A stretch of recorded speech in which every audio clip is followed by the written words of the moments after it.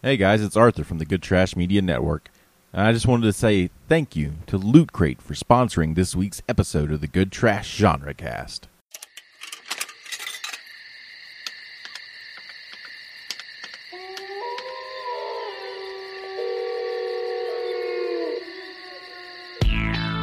Out of Oklahoma City, you're listening to the Good Trash Genre Cast, where movies are more than just 90 minutes and a bucket of popcorn. The Good Trash Genre Cast is a member of the Good Trash Media family. For more information, go to goodtrashmedia.com. They're talking about you, boy, but you're still the same. Hello, everybody. Welcome to the Good Trash Genre Cast, where we talk about movies that don't belong in a film class.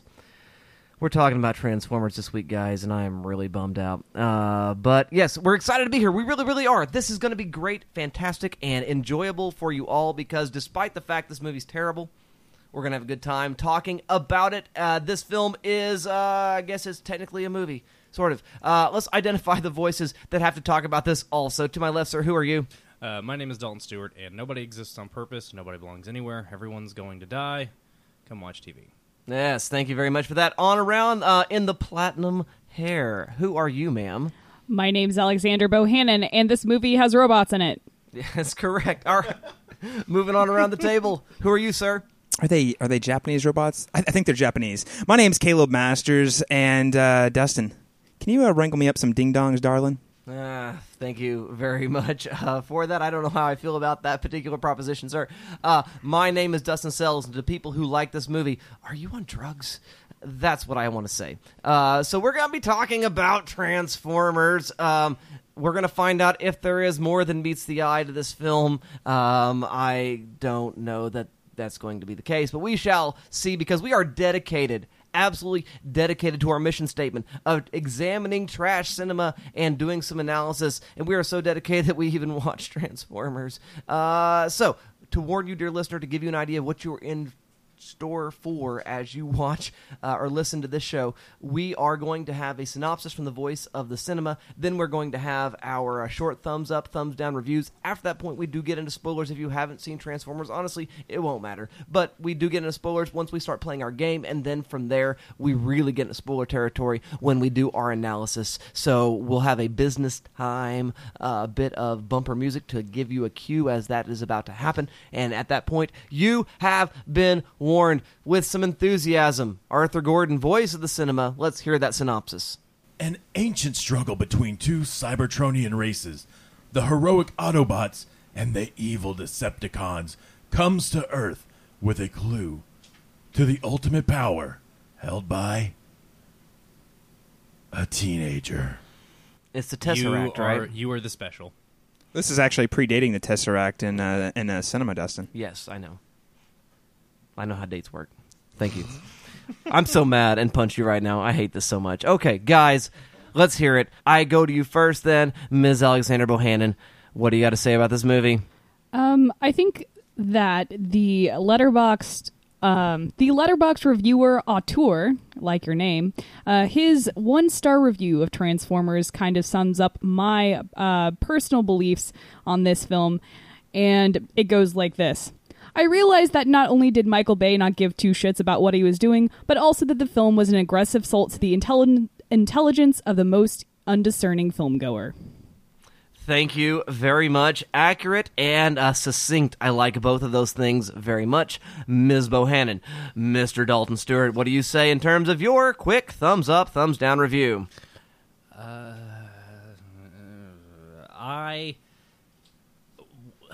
I'm going to try to say some nice things. It turns out I really like Josh Duhamel, and I think he should get more work. I really am glad that Shia LaBeouf has branched out and is doing interesting things with his career. I'm glad he did this and got that exposure. I'm glad John Turturro got some hot tub money. I'm glad somebody's keeping Jon Voight busy. So that's good. I'm glad Anthony Anderson has his own sitcom now, and hopefully this had something to do with that. Tyrese Gibson's always cute and fun, as we discussed last episode when we talked about Fast Five.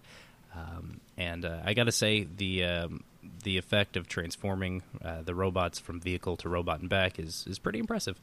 That's all that I have nice to say. The goddamned robots are so over-designed. They just look like... you can't even discern anything about their physical form because they're so overly designed. And that's like a huge issue I have with effects is when something is just... You're just clipping things on there just to stick it on there. The action sequences, which are the selling point of this film, just don't do anything for me. And if you've been listening to this show for a long time, you know that I have a deep, unabiding love for action cinema and action choreography and fight choreography. And with a few exceptions that involve the highway chase sequence, these action scenes do nothing for me. There's a couple cool moments in that highway chase that I really enjoyed, but overall, like when the robots are fighting each other, you can't tell what's going on. And this speaks to an issue with Michael Bay's style that has kind of pervaded his career. I would say everything post The Rock. He can't hold a shot length to save his life. He just seems to have this aversion to a shot that's longer than 7 seconds, and it's really infuriating. We talked about Pacific Rim, what makes the fight scenes in that film work, and everything that movie gets right, this film gets wrong. And that, I haven't even touched on the atrociousness of the human characters in this movie, because they're all dumb, they're all mean and petty and silly, and they all talk like literally no human being in the world talks. It is what it is. I don't care for it. It's not for me. It's dumb and loud and obnoxious, and they keep making them, and I don't understand why people like these movies so much. I legitimately do not get it. Thank you very much, Mr. Dalton Stewart. Mr. Caleb Masters, your thumbs up, thumbs down review. It's a stupid movie. It's a really, really, really dumb, big, loud action movie where the action is not clear when it's focusing on the Transformers. What the thing is, though, this movie is not, despite what the synopsis might lead you to believe, this is not a film about the Transformers. This is a film about the people. This is a really cutesy teen romance about how the nerd wins the girl. This is how the nerd eye fucks the girl constantly. Yes, there's a lot of that. I'm not gonna defend that, but I will. Here's where I'll say this. This is the. I think the reason people hate Transformers. It is a franchise that deserves the hate. It's really stupid, and the fact that it makes $1 billion every time they put out a movie, it just blows my mind. When you have things like Pacific Rim that are actually well produced and well made, that just don't they barely make it back. They barely make back their budget. So it kind of blows my mind. These are the movies that we've latched on to. But I will say this: this movie, it's an all right blockbuster. I think it's better than like 80% of the movies I saw this summer, at least. Blockbuster tentpole films. It's dumb, but it's fun. I thought the charisma coming from all of the actors in this film was lots of fun, save for maybe Jon Voight and Megan Fox. But John Turturro, he was chewing the scenery. Shia LaBeouf proves why he really proved in this film that he has enough charisma to go on to do greater things. He has a really compelling screen presence. I'll give you that. He does, and he was charming, and I laughed a lot. His lines are so stupid, but I laughed at a lot of them. And I think even though Megan Fox is definitely a supermodel, dumb, there was some cutesy moments in there that took me off, caught me off guard, because I expected to really, really hate this movie, and I just walked away thinking it's an okay movie. It's got lots of problems. It needs, please for the love of God, needs to be at least 30 to 40 minutes shorter. 30 to 40 minutes that easily could have been trimmed and could have made for a more competent movie. So it's not good. But I'll say this. For everybody around this table who hates this movie, I'm just really confused when we'll give other movies, other blockbuster movies, when you guys are saying things like this is the worst movie we've ever done on this podcast, I'm like, guys, this is not even close to the worst. It's a bad movie. It might be the dumbest movie we've ever done on this podcast, arguably, but it is not the worst movie the Good Trash Genre Cast has ever done. There are far worse movies that you guys have covered that you guys have given a pass or haven't. So my question is, are we going to hate it because it's Transformers, or are we just going to hate it because it's a bad movie? And if we were talking about any one of the sequels, I would totally be behind trashing those, because those movies truly are awful. And the difference there is this is the film that Steven Spielberg was most involved hands-on with this one, and you can tell when Steven Spielberg was telling a story between the boy and his dog. And then you could also tell when Michael Bay said, boom, boom, crash, crash, let's make stuff fight. And in the later films, the ones that truly are some of the worst things that I would never wish upon anybody, that's where Michael Bay gets to do what he wants. And this film, it's just okay. Name 3 movies we've done that you think are worse. Bagger Vance, I, Frankenstein, and I don't know. Jack. Jack. Definitely Jack. I would disagree. I would agree with Bagger Vance and Jack. I, Frankenstein was very fine. At least it was shorter. I think Caleb brings up some good points. Sometimes whenever reviewers and critics and smart people like ourselves, sometimes it's really hard to kind of divorce the intellectual property from the material. And so you also have not only, I remember talking about this in my analysis and review of V for Vendetta, that it's a great movie, but Anonymous has latched on to, what the Guy Fawkes mask represents, and now it's just edgy kids use it as memes on the internet kind of a thing. And I think that Caleb brings up a good point that we do need to be careful about, this is Transformers and I already have a predetermined opinion about this, and so I'm going to judge it more harshly maybe than other properties, because I can see both sides. I didn't like it at all, but at least, I can see where Caleb's coming from as well. I think that's might be more of a taste thing. I don't know. No. Thank you, Alex. I really appreciate that, because I was trying to articulate: do we hate the movie or do we hate the property? And you can hate both. That's fine. I give this movie like a 2.5 on Letterboxd. I don't think it's good. I just think it's average, middling at best. But does it deserve title of where? I mean, Hebrew Hammer. Come on, guys. I mean, Hebrew Hammer was shorter. Yes. It had Adam Goldberg I in it. laugh more often in that one also. I know. Yeah. Shabbat shalom, motherfucker. That's right. I want the red level Manischewitz. The black label. The black label Manischewitz. That's so funny. Okay, so what am I going to say? This movie can die in a fire. I really, really don't like it. And the reasons why I don't like it, I gave it 1 star on Letterboxd because it does deserve some recognition for its production value. The money is on the screen, and you can see it, and that's fine. For sure. It's a 10-year-old film. It still looks really good. It looks great. They were able to get actors who were able to mostly do their jobs, and that's fine. And I wouldn't even dare say Megan Fox entirely does her job, which is... No, I think she's really good in this. Yeah, she does fine. So I will say that. But I will also say it is incoherent. I will also say it's mind-numbing. I will also say it's jingoistic. I will also say it's racist. And I will also say it's incredibly stupid. That's so jingoistic. Yes, it is. And so not only is it sort of bad and, dumb and loud and all that other stuff, I find it personally offensive. And I think that's...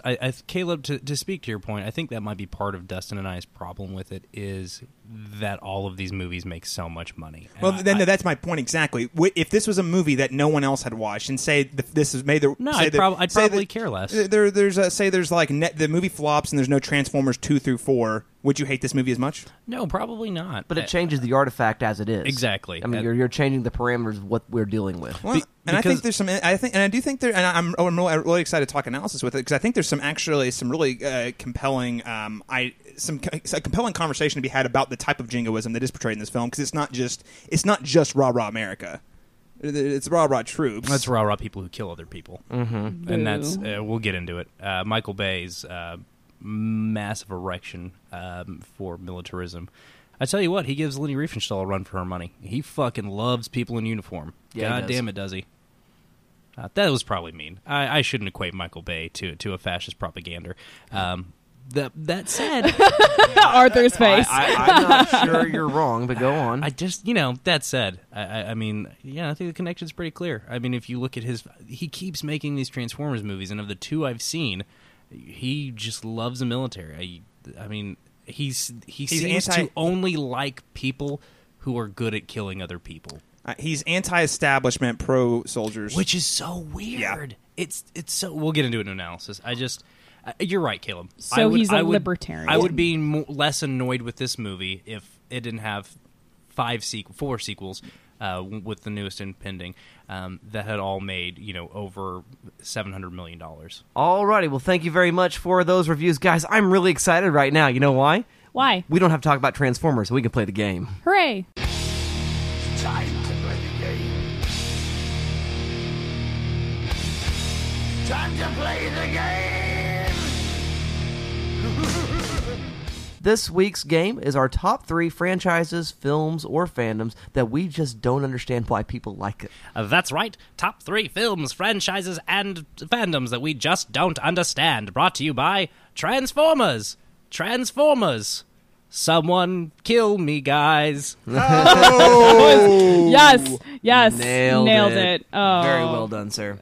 I hate Okay, you. I will go to you first, Mr. Caleb Masters. What are your selections? Okay, I'm going to break the rules a little bit and give an honorable mention that's going to be, speaking of killing people, Call of Duty. Guys, I've bought 3 of those games, I'm trying so really sorry. hard. Well, because my friends played. And it's like I'm going to play with my friends, right? And I'm trying to understand the appeal. One of our listeners and patrons, Justin Yates, at least it was a big, excellent Call of Duty gamer. But I'm like, guys, I really don't understand. There's so many better shooters out there that are less jingoistic and dumb. But hey, if you're good at it, why not keep playing, I suppose. That's the honorable mention. So here, I'm going to harken back to the Back to the Movies review of Ghostbusters that Alex and I did, where I talk about how I don't understand the love for the original Ghostbusters that would give us the 2016 adaptation or remake, reboot, redo. We said redo, right? We said redo. Redo that we got. And I actually, you know what? I prefer the redo because at least that's being a lot more transgressive. But that's a franchise, and I know I actually listened to you guys, went back for one of our Flashback Friday posts, listened to you guys talk about the Ghostbusters deal. And, yeah, I don't get it, guys. I think I didn't see it that magical age. I was a little older. I was out of that, what would you say, 9 to 15-year-old phase when I watched it. And I watched it, and I was like, this is a solid comedy. Like, I like it, but I was like, my question is, like, why is this like the comedy of all the comedies that ever came out? Why is this the one we latched onto? Not to trash it, because I think it's a fine movie, but it's just like a weird thing that I never really understood why people loved it so much. Moving on, Gone with the Wind. Guys, that's a cultural artifact, and I'm tired of talking to people, even film scholars, who will still argue that it's actually a really damn good movie. And I'm like, what are you talking about, guys? The movie's racist. The movie's sexist. It's way too long. Yes, the special effects were great at the time, but we've moved on. We've moved on to tell better stories with even better special effects. Why is that a movie that like people still like just hold on a pedestal? And lastly, Walking Dead. Why? I liked zombies before Walking Dead happened, and now I'm tired. I am exhausted by zombies. I am exhausted. There's only so much you can do. I don't need a TV show and or comic series that will never ever end, because at some point you run out of stories to tell about zombies. And I've actually read several of the graphic novels. I read all the way through volume 2. So and there's a game series, Telltale Games does a series. Those are really fun. They're good. They're good. I mean, like, it's not that anything's are bad, but like, why is like? I want to this the zombie clarify series? when you say volume 2, you meant like the giant special compendiums. The compendiums, yeah. So I don't read the single issues. So I've read them both in the compendiums that come out. I think they're on 3 now. I forget the compendiums. They only do every couple of years. But Yeah. I read through the trade paperbacks like volume 15, and I just felt, I'm with you, man. I don't get that fucking show at all. It's the most depressing thing. I understand the whole idea of like a cultural we're looking like through a culture like a catharsis, I guess. But guys, it's about zombies and then the apocalypse when we're literally it got popular during one of the most depressive eras in the 20th and 21st century in America. So it's weird. Excellent. Thank you very much for that, Mr. Caleb Masters. Mr. Dalton Stewart, what are your 3 least understood fandoms or films or whatever? Well, the first one I've talked about on the show before, and it's Donnie Darko. And I think when we discussed Donnie Darko on the show, I said, I think I get it now. I get why people like it. I'm going to go ahead and come back around on that. I still don't get it, man. Like, every time I think about it, it just doesn't really do anything for me. And it's fine. Like, it's kind of an interesting film, but, like, the fact that it is stuck and become so popular with the cultural consciousness, I just don't understand. I don't get it. I don't like it. It's not for me. I just don't. I guess I'm not angsty enough for it. I don't know if I ever was, but when I finally saw it for the first time at like 18 or 19 years old, I just wasn't angsty enough for it anymore. If I ever was angsty enough for it, it's just not for me. I'll never understand it. I wish I did, because a lot of people really do seem to get a great deal of joy from it, but it's just not for me. Next up, I'm really sorry if I hurt anybody's feelings on this one, but it's Doctor Who. Like, I don't give a single flying. I don't give a single fuck. And I think a lot of it is Doctor Who fans, honestly. That's it. Yep. I think that's a huge part of it, is how insufferable they fucking are. I can confirm. I was one of those butthurt fans who started watching early, and then by the time I got to college, I couldn't handle the fandom anymore. I stopped watching. Like, I watched one episode of 11th Doctor and one episode of 12th since, and that's all I've seen.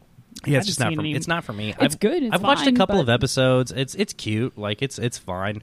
Its commitment to pacifism, I think, is really endearing and beautiful, but it's just okay. There's a lot of, I mean, I'll give this show credit, and I'm not a fan, but I will say a lot of like the more original, unique spins on sci-fi concepts come from Doctor Who. And that's something. I mean, I've watched enough. My girlfriend Becca is a really big fan, and I've watched a couple episodes, while she's watching, and I'm like kind of doing something else. And I mean, I get it. Like, it's a well-made show.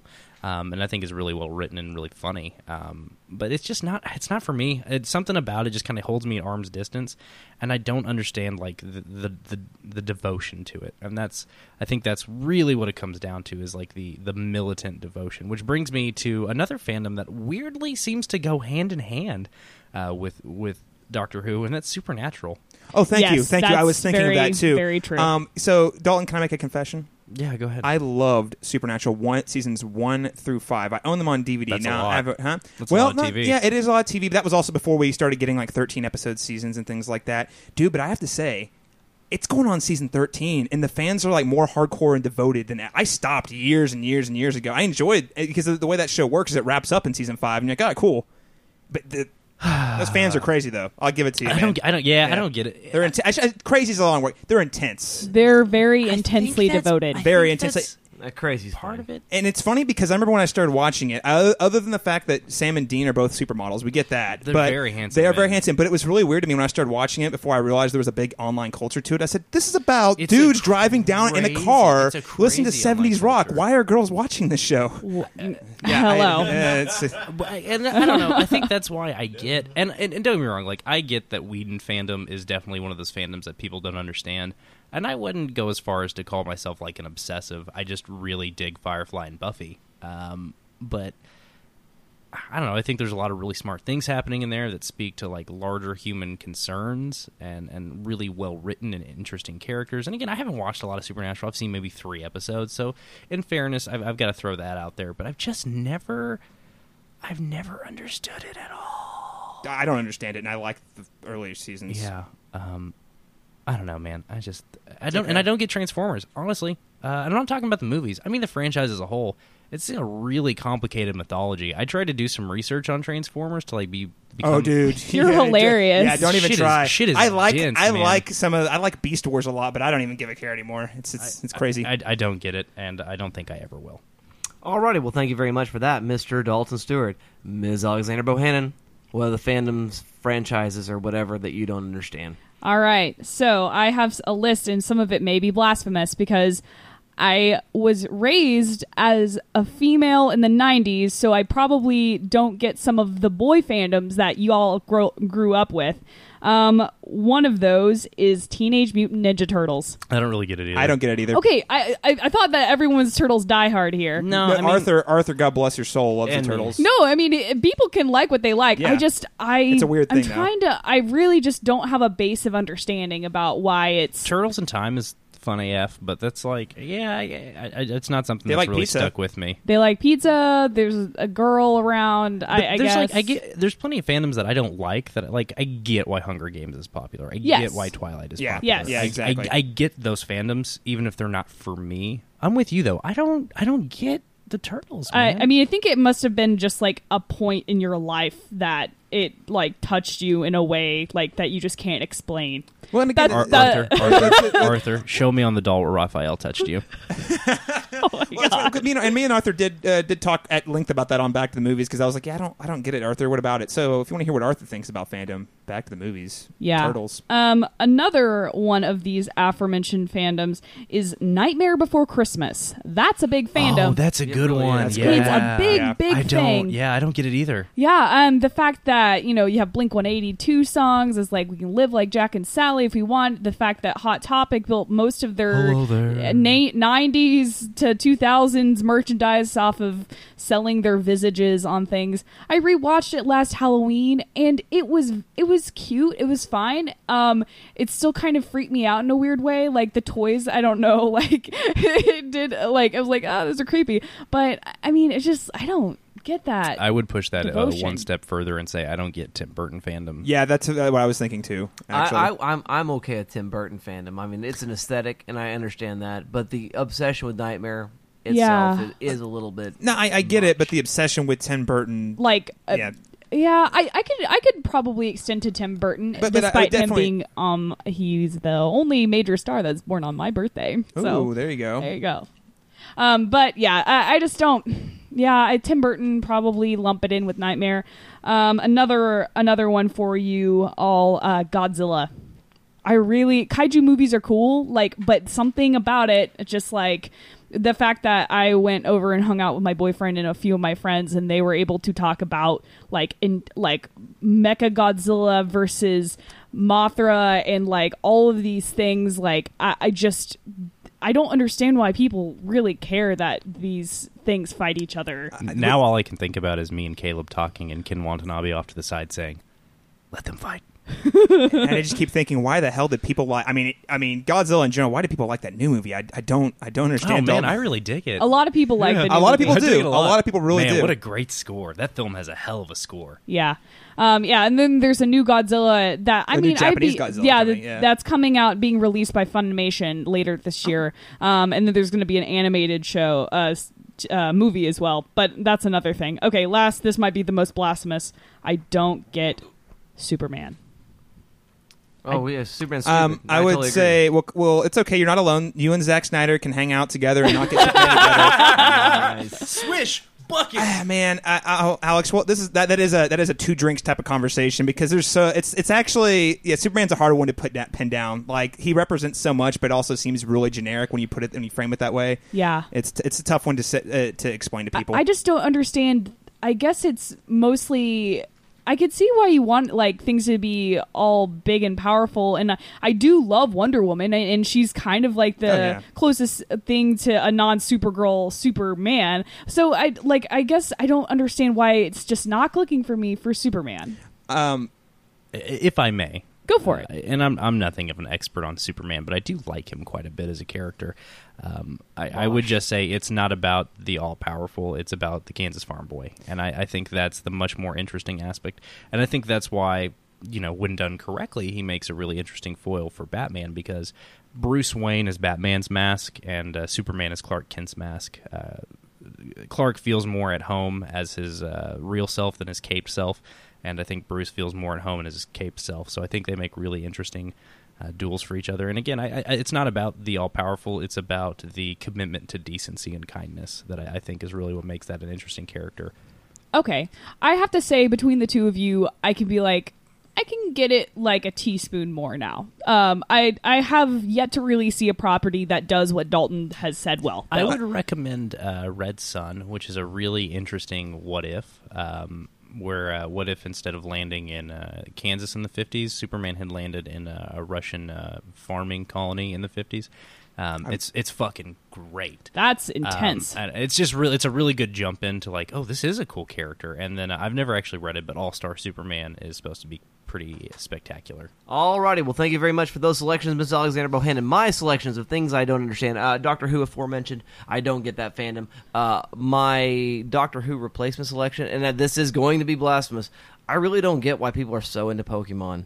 Like, in general, I don't either, man. The obsession is Dog, just... I could have just said anime. Yeah, well, okay. Fair enough. Yeah. I can tell you why anime. That's a cultural thing. Yeah, because people like jerking off to little cartoon girls. Well, wow. Yeah, there's Oh that. my God. Regarding okay, see, about 2 months ago, I would have also said Pokemon, but Pokemon Go has changed my attitude towards Pokemon. Another thing I don't get, this sort of tags on to your Walking Dead commentary, is I really don't get the hyper obsession with zombies.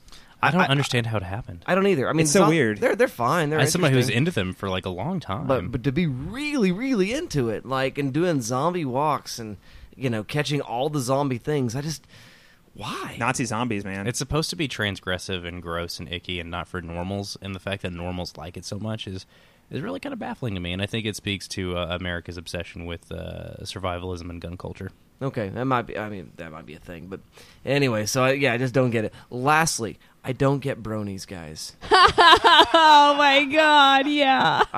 Does anybody around the table get the bronies? Nah, man. I mean, I've watched one episode and it seems cool, but I don't get the intense I don't either. I had adoration. I had a friend who I respect is a great guy who swore up and down though. Swore up and down. He's like, dude, this is so great. It's so, and I'm like, I watched the first episode and I said, I don't have time, guys. Sorry. You know, and I wish they were like being like intentionally transgressive, Right. You know, but I don't really. I think they like it. They just happen to be No, dudes who like a they girls do. thing, which is fine. I mean, I don't have a problem with that at all. But I'm just like, why? However, you might want to participate in this conversation. You can do so via the magical means that we all know as social media. Alex, where are we? How can we be found? You can find us on Facebook at facebook.com/Good Trash Media. You can find all of our events there on Facebook, like our live event that's coming up on September 16th, 2016 at the Parish in the Plaza District. Come catch Pokemon with us. What time was that, Alex? 7 p.m.? 7 p.m. All right. Fantastic, Sorry. man. I'm so excited to play some Pokemon over there. Absolutely. You can find us on Instagram. Sure. You can find us on Instagram at Instagram.com/Good Trash Media. You can find us at Patreon at Patreon.com/GTM. Hey, Dalton, is there another means by which the conversation could be held? You sure can, Dustin. If you want to tell me that I'm being culturally insensitive or that I'm wrong for thinking that people who like Pokemon condone dogfighting, you can find us on Twitter at good_trash, where you can tell me what an asshole I am. That's twitter.com at good_trash. Oh, hold on. You tweeting me real quick? And sent, Okay. asshole. Okay. All right. Very, very good. Now, a word from our sponsors. Thank you for tuning in to A Word from Our Sponsors. This week on A Word from Our Sponsors, we're taking a look at Loot Crate. Loot Crate is a monthly subscription service that sends you a wonderfully curated box of geeky goodness. Each month focuses on a different theme such as dystopia, time, space invasion, and the future. Loot Crate also has subscription boxes for pet lovers, gamers, anime fans, and their newly announced WWE box. So if you want to take your nerd game to a new level, head over to lootcrate.com/goodtrash and use promo code GOODTRASH to receive $3 off of your first box. Now, back to your regularly scheduled programming. It's business. It's business time. I know what you're trying to say. You're trying to say it's time for business. It's business time. Ooh, it's business. It's business time. Yeah. So this week we are going to give more of a roundtable sort of conversation this film, mostly because we don't want to talk about it, is what I think, and it is soul-numbing and, head-destroying. Well, I tried, throughout this movie to, find something. I was beating my head against a wall trying to, find, any, real thematic thread to pull on. And I couldn't find... I found, little nuggets, but I couldn't find anything that was really worthwhile to chase all the way down the rabbit hole. Well, what I'm going to talk about, I think, and the questions I'm going to just sort of pose the group are these moments in which the film sort of tries to have its cake and eat it too, and this is why people, I think, like Transformers in lieu of our game. Part of why they like it is because it speaks to so many various possible interests. One of those being sort of American exceptionalism, jingoism, nationalism, militarism, those kind of things. And yet at the same time, we've got this surreptitious government agency called Sector 7 that are the bad guys. And it plays with both those things and pleases all the people. Well, it's a thing that I find really fascinating because these movies do great overseas. They do really, really well overseas. And it's weird to me. This movie is far more praising of the military-industrial complex than Captain America. We've got a scene where Josh Duhamel puts a gun to John Turturro's chest because he's being too much of a bureaucrat. And I think that really speaks to Michael Bay's deep appreciation of doers and his dislike of thinkers and people who hold up action by talking. One, I was a political science slave for a PhD candidate in our department in grad school, and I had to comb through newspapers and count the phrase American exceptionalism for the course of about 10 to 15, 20 years. And so... Holy shit. Yeah. It didn't take as long because I used a computer, but, moving on. But so I counted the phrase American exceptionalism, and there is a noticeable trend, now nothing I've plotted out statistically, a noticeable trend that after 9/11 happened, there was significantly, in my casual observations, more entries of the phrase American exceptionalism. It just skyrockets, and around every election cycle, it just goes da da da da da da da da da, and it spikes back up. But the thing is it never really returns to that baseline, so it'll spike up. It's like the global warming thing, so it might have a 5-year dip, but then it keeps going up and it trends up over time. So I just wanted to kind of lay that out there as we have all of these components of a military-industrial complex. We have intense American exceptionalism, and all of these are symptoms of your typical post-9/11 movie, which I think is one thing that Michael Bay is buying into, because this will be... So I guess this would have gone in pre-production 2005? 2004, 2005, yeah. Yeah, so this is in the heyday and is still released within spitting distance of that terrible, awful event. So that's one thing. Another thing, Michael Bay, he repeatedly makes this film. Regardless of its 13 hours in Benghazi, about, these do-good soldiers, you drop them down and they're, they're not approved by the government. They're basically... Michael Bay could have directed Suicide Squad, and just due to his worldview, it falls super, super in line with what he has to say in, I think, all of his movies. And finally, number 3, I'm glad that this movie launched Shia LaBeouf. I didn't mention that in my review, but it's nice seeing him do more with himself now, and this probably gave him that launching pad. He had to have this movie coming off of his Even Stevens break. He had to have this movie to get the exposure he needed, so he could get so he could also get used again by Spielberg and other arguably bad movies. But because he got that exposure, he got more roles offered, and now he is doing controversial but very fascinating things with his career. So going back to the American jingoism and the American military industrial complex, it's really interesting how he, again, post 9/11, is very much rah-rah troops. We support the guys doing the killing. We support the guys doing over there who are coming back with PTSD. We support those guys. But man, screw the establishment. Screw the government. He's like that in all of his movies. Benghazi's another great example. What was the name of the movie? Whatever something John Krasinski hours fuck shit up. Yeah. Okay. He does that though. He's got the same. He's the same way. And even Armageddon, which honestly shouldn't even be like a rah-rah America movie, but it is because it's Michael Bay. Because it's a movie about oil drillers who go up, and the reason that their biggest problems in that film are caused because the American government is incompetent. I have to say, Caleb, this totally supports your point. The film has found to reuse footage from Bay's previous film, Pearl Harbor, 2001. Oh, buddy. That makes a lot of sense.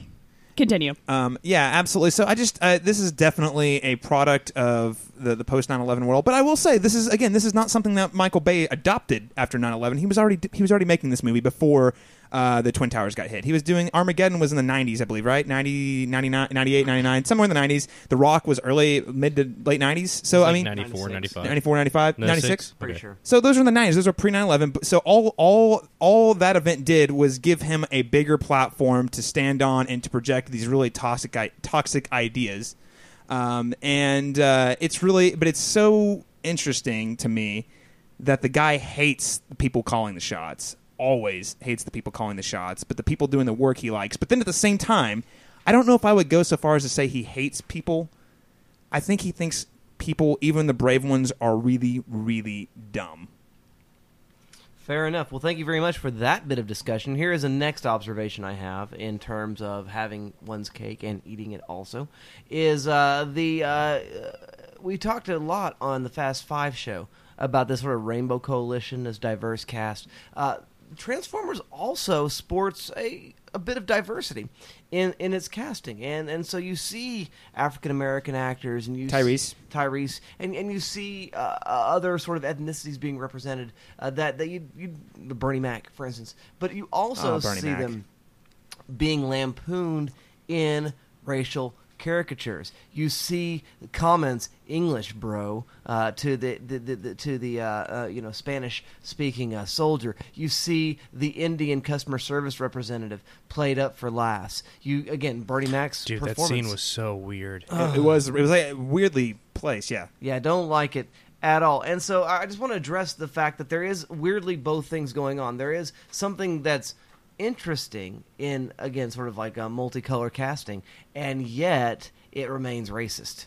Well, I think that almost goes to your point, and I think that Transformers has a lot in common with Independence Day in the sense that there might not be as many primary cast members cast multiculturally, but I do think in Independence Day, Will Smith's character, his blackness is played upon for laughs, and there's a lot of stuff about I'm trying to remember. They go to these other countries, and there's like cuts to these other countries, and everyone's wearing very like stereotypical, like almost costumey. The French have got the striped yes, suits, and yeah. it's just obnoxious. And thank you for saving us, Americans. Yeah, basically, we didn't want your help. That was a terrible accent. I don't know what happened there. We shall call them American flies in your honor.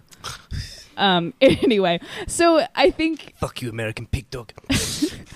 I think this movie and that movie have a lot in common. The sad thing is that there is 2010... Is it 1096 to 2007? 2007. So 11 years. So 11 years in between those films. One would have thought we would have progressed by now. But I hate thinking that any casting director casted... like they wrote these minority roles to like make fun of them. That's just the worst thing I've ever heard. Well, oh my god! And you think that's and again, no, I'm not going to argue this is a problem in this film. And I would go back going back to the fact that this is Michael Bay just not fundamentally not understanding human beings whatsoever. But starting there. But I mean, this is a trend that you're going to see. It's ramped up to like a 25 in the sequels. Bud Flap and Skids guys are personifications in the second one. If you want to talk about racist caricatures, even though they're Transformers, they intentionally play off of the worst type of stereotypes. Going to Transformers 4: Age of Extinction, the studios said, "Hey, we have a very large audience in China, so you know what? We're going to feature a Chinese cast." And you know what they do? Yeah, sure. There's a lot of Chinese people in that movie, but guess what? There are a lot of Chinese caricatures. Ew. That's gross. I don't like it.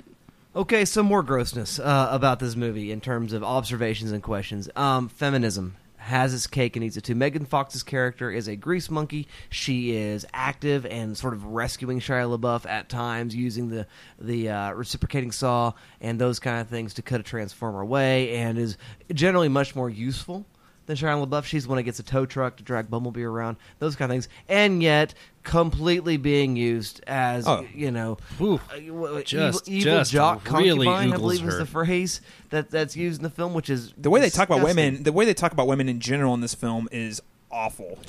And male gaze doesn't even begin to cover that camera, man. Yeah. It's a weird dichotomy. It's really quite the strange. way. I mean, it's like it's this would if we didn't know that this was a real thing, it would almost be satirical the way it like lingers on Megan Fox when Shia LaBeouf is looking at her. She's looking at like that's the way the length of time in which it stays it's there. One of the longest shots in the movie. Exactly, and it's like how is this? Is this? This should be a joke, right?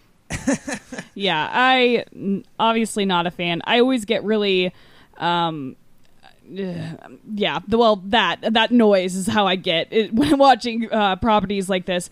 But I always get really whenever I see women doing characteristically male dominated things, which but they're doing it real sexy. Yeah, that's the thing. Like this weird portrayal of if a woman does it, and because a woman isn't supposed to be doing it, so it's like sexy and mysterious, and because women aren't supposed to fix cars or know things about things other than housewifery and children or something.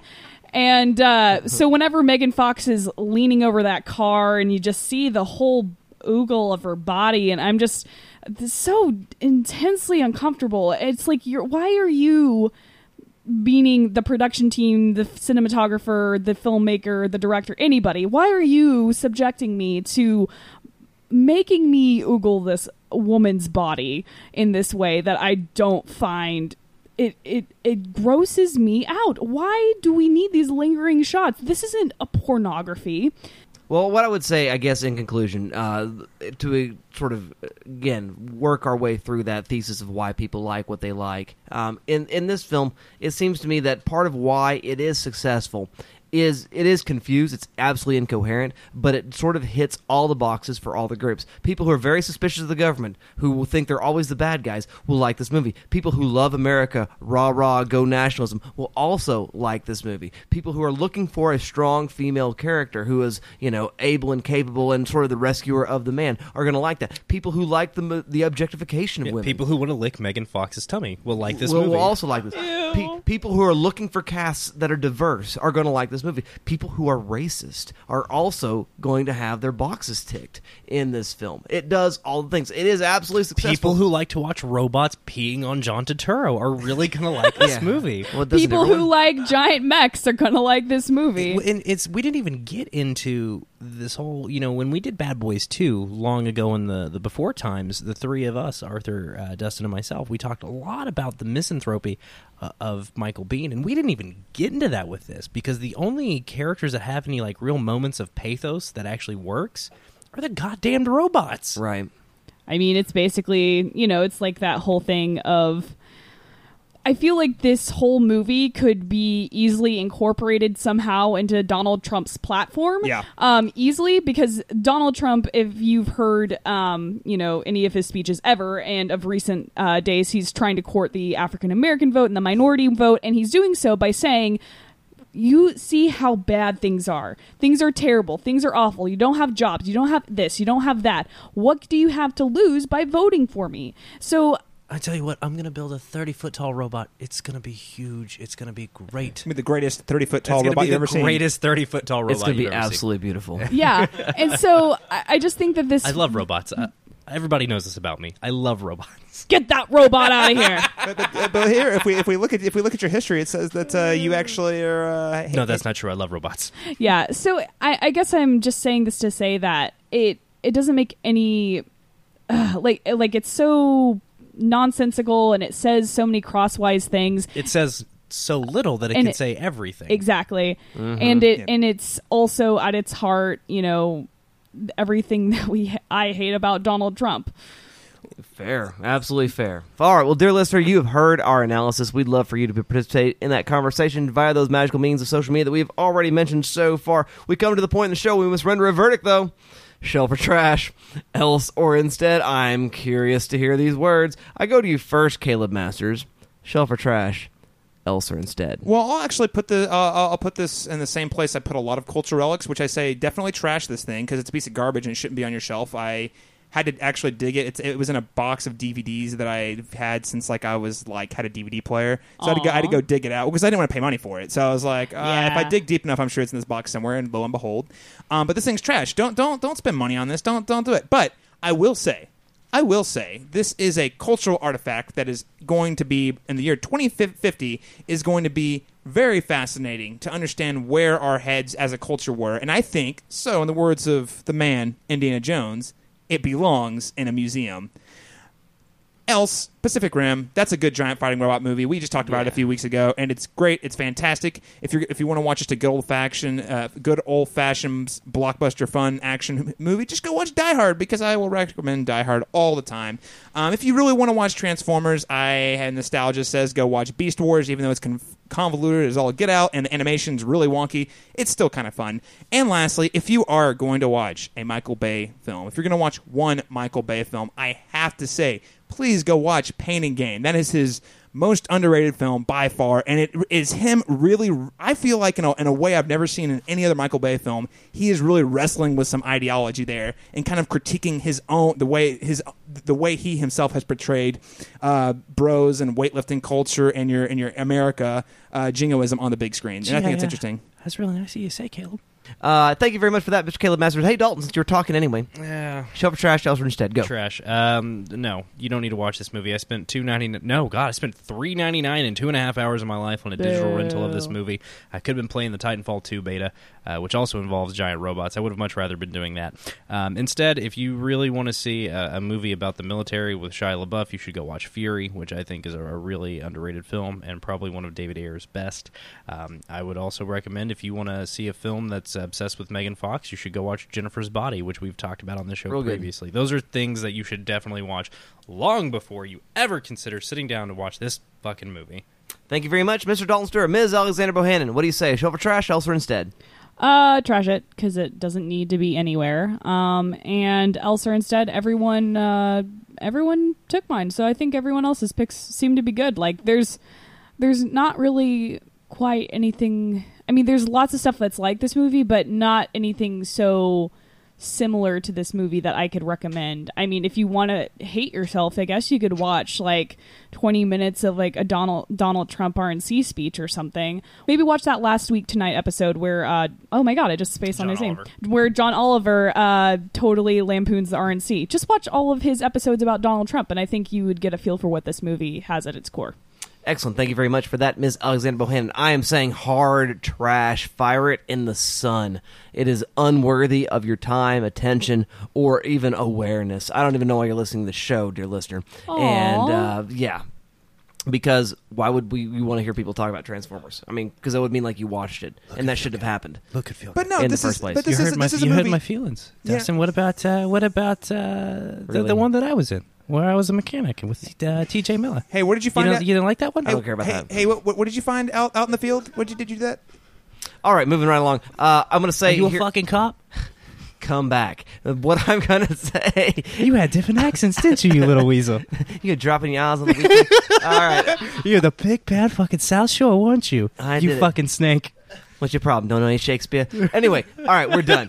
We are so done. What I want to say is this, though. What else you should watch is literally anything else. This taxes our very mission statement that it's always about the conversation, that it makes it worthwhile.